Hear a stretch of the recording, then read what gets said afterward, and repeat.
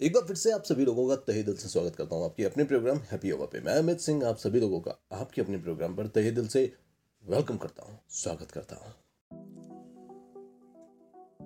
आज मैं एक्चुअली आप लोगों से ना एक छोटी सी विशेष चर्चा लेकर हाजिर हूं। विशेष चर्चा इन द सेंस एक ऐसी चर्चा जिसके ऊपर बहुत कम लोग बात करते हैं और बहुत ज्यादा तरीके से बात करते हैं। ये बातें थोड़ी सी छुपी हुई होती हैं क्योंकि अक्सर कर लोग इनको ना हाईलाइट करके बताने की कोशिश नहीं करते और वो चाहते नहीं है कि उनकी कोई भी बातें किसी और को पता लगे। वैसे ये बात मैं आपसे इसलिए कर रहा हूँ क्योंकि आजकल का जो ट्रेंड चल रहा है वो बड़ा तेजी से चल रहा है, बढ़ रहा है और बहुत ऊंचाई तक जाने वाला है। ये ट्रेंड का नाम जानते क्या है?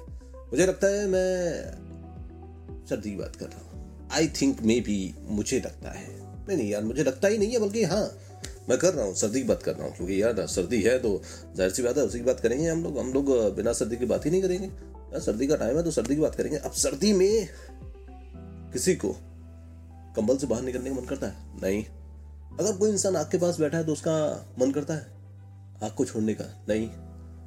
अगर कोई इंसान स्वेटर पहन करके रजाई के अंदर मोजे वोजे सब कुछ लपेट करके बैठा है उसका मन करता है बाहर निकलने का? लेकिन नहीं, किसी का मन बाहर निकलने का नहीं करता है। इसी का नाम है सर्दी।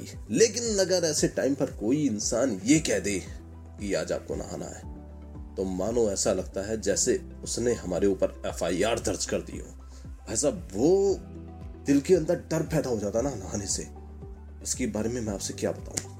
बहुत भयानक वाला डर होता है और ये डर अक्सर करना हफ्ते में एक बार आता है जब संडे होता है। हम अपने टाइम की बात बताएं, हमें भी हमारी जो मम्मी हैं, मेरी जो मदर है वो भगवान की कृपा से भी है, तो मेरी जो मदर है वो मेरी मदर हर संडे को मुझे पकड़ करके खींच करके कपड़े उतार करके जिस तरह से नहलाते थे, सच बता रहा हूँ आज भी मुझे सर्दी में डर लगता है नहाने से।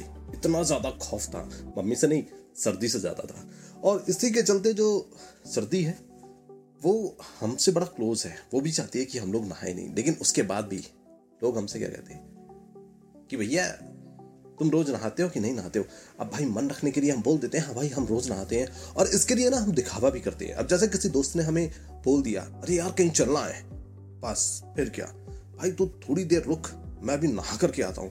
बोलने में ना एक इम्प्रेशन जमता है हम लोगों का, यानी कि एक अलग से इम्प्रेशन वाला फील आता है कि हाँ भाई हम कुछ जंग जीत करके आ रहे हैं, यानी कि हम नहा करके आ रहे हैं। तो ये एक फीलिंग होती है, एक टाइम होता है और टाइम की बात होती है। वैसे तो हम गर्मियों में रोज नहाते हैं, 3-3 4-4 बार नहाते हैं। सर्दियों में वो कोटा पूरा हो जाता है गर्मियों के कारण। लेकिन आजकल इन चीजों से ना मुझे एक बेनिफिट भी मिल रहा है। जैसे मैं आपको बता दूं, अगर मेरा दोस्त मुझे बुलाने आता है, मुझे उसके साथ जाना नहीं है तो मैं ये बोलूंगा भाई मैं नहा कर के आता हूँ। अगर 2 घंटे मैंने नहाने में लगा दिए तो शायद वो समझेगा कि इसको आना नहीं है, नहाएगा, टाइम लगेगा, मैं चला जाता हूँ। बचने का भी तरीका बड़ा अच्छा है भाई साहब। सही बता रहा हूँ। वो चक्कर क्या है ना, आज मैं आपसे बात क्यों कर रहा हूँ, क्योंकि यार ना कई दिनों से सोच रहा था कि मैं आपसे कुछ अलग टाइप की चर्चा करूँ। ये रोज ना टेंशन वाली बातें, हर तरह की मतलब कि उसने ये कर दिया, कुछ प्रॉब्लम, बहुत सारी बातें मैंने आपके साथ की ना, तो उस डिप्रेशन से निकलने के लिए मैंने ये समाधान बड़ा अच्छा वाला ढूंढा भाई साहब। बस आपसे दिल खोल करके बातें करनी। अब पूरे दिन मैं एंजॉयमेंट वाला फील करके मस्ती के साथ घूमता रहूंगा।